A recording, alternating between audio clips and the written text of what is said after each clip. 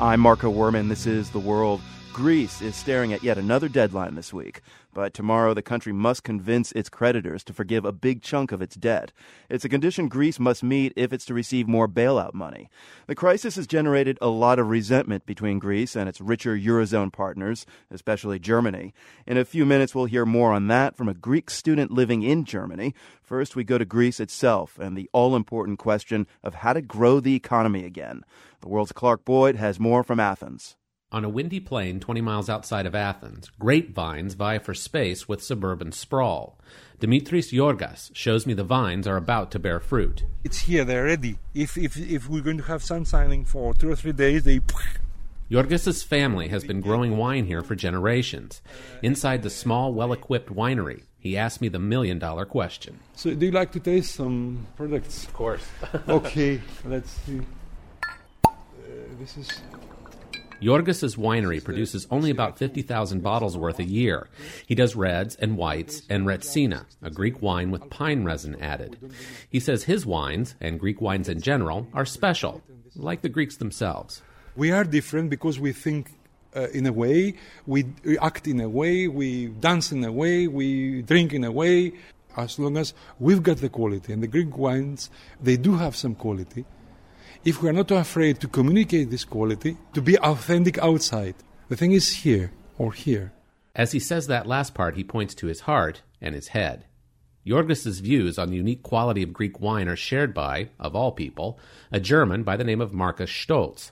Stolz spent years in London as a derivatives trader, but his passion was wine. His wife is Greek, and they always dreamed of moving back to Greece. 8 years ago, they did. Stolz said he liked what he tasted. I started to taste the Greek wines here, and that was an eye-opener for me. And I also saw that Greek wines, that the quality was just getting better and better year after year. And then I started to look at the export figures of Greek wines, and I thought there is something very, very wrong here. He found that the vast majority of Greek wine was consumed in Greece. So 3 years ago, just before the economic calamity hit, Stolz decided to give up high finance and set up shop as a Greek wine exporter. He started by contacting wine merchants in his native Germany and in Britain, where he had lived. And I wrote out about 100 letters, traditionally introducing myself, saying, I will help you to come together with Greek wineries.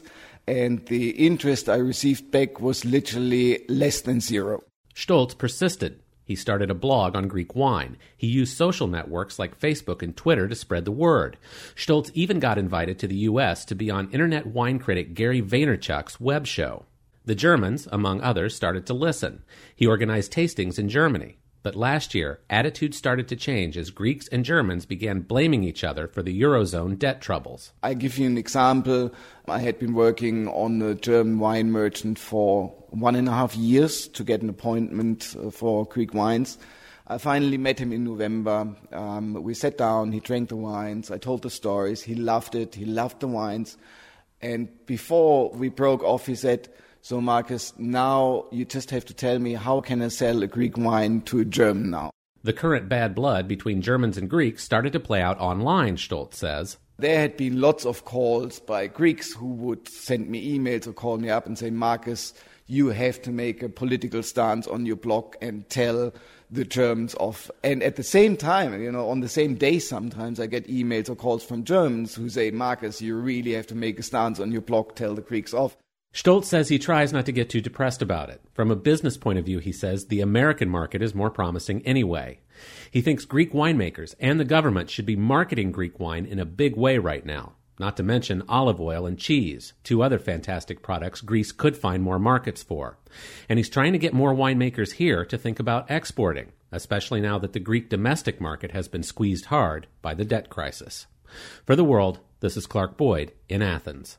You can watch Markus Stolz on that internet wine show and join in the conversation about Greek wine on Twitter. Just head to theworld.org.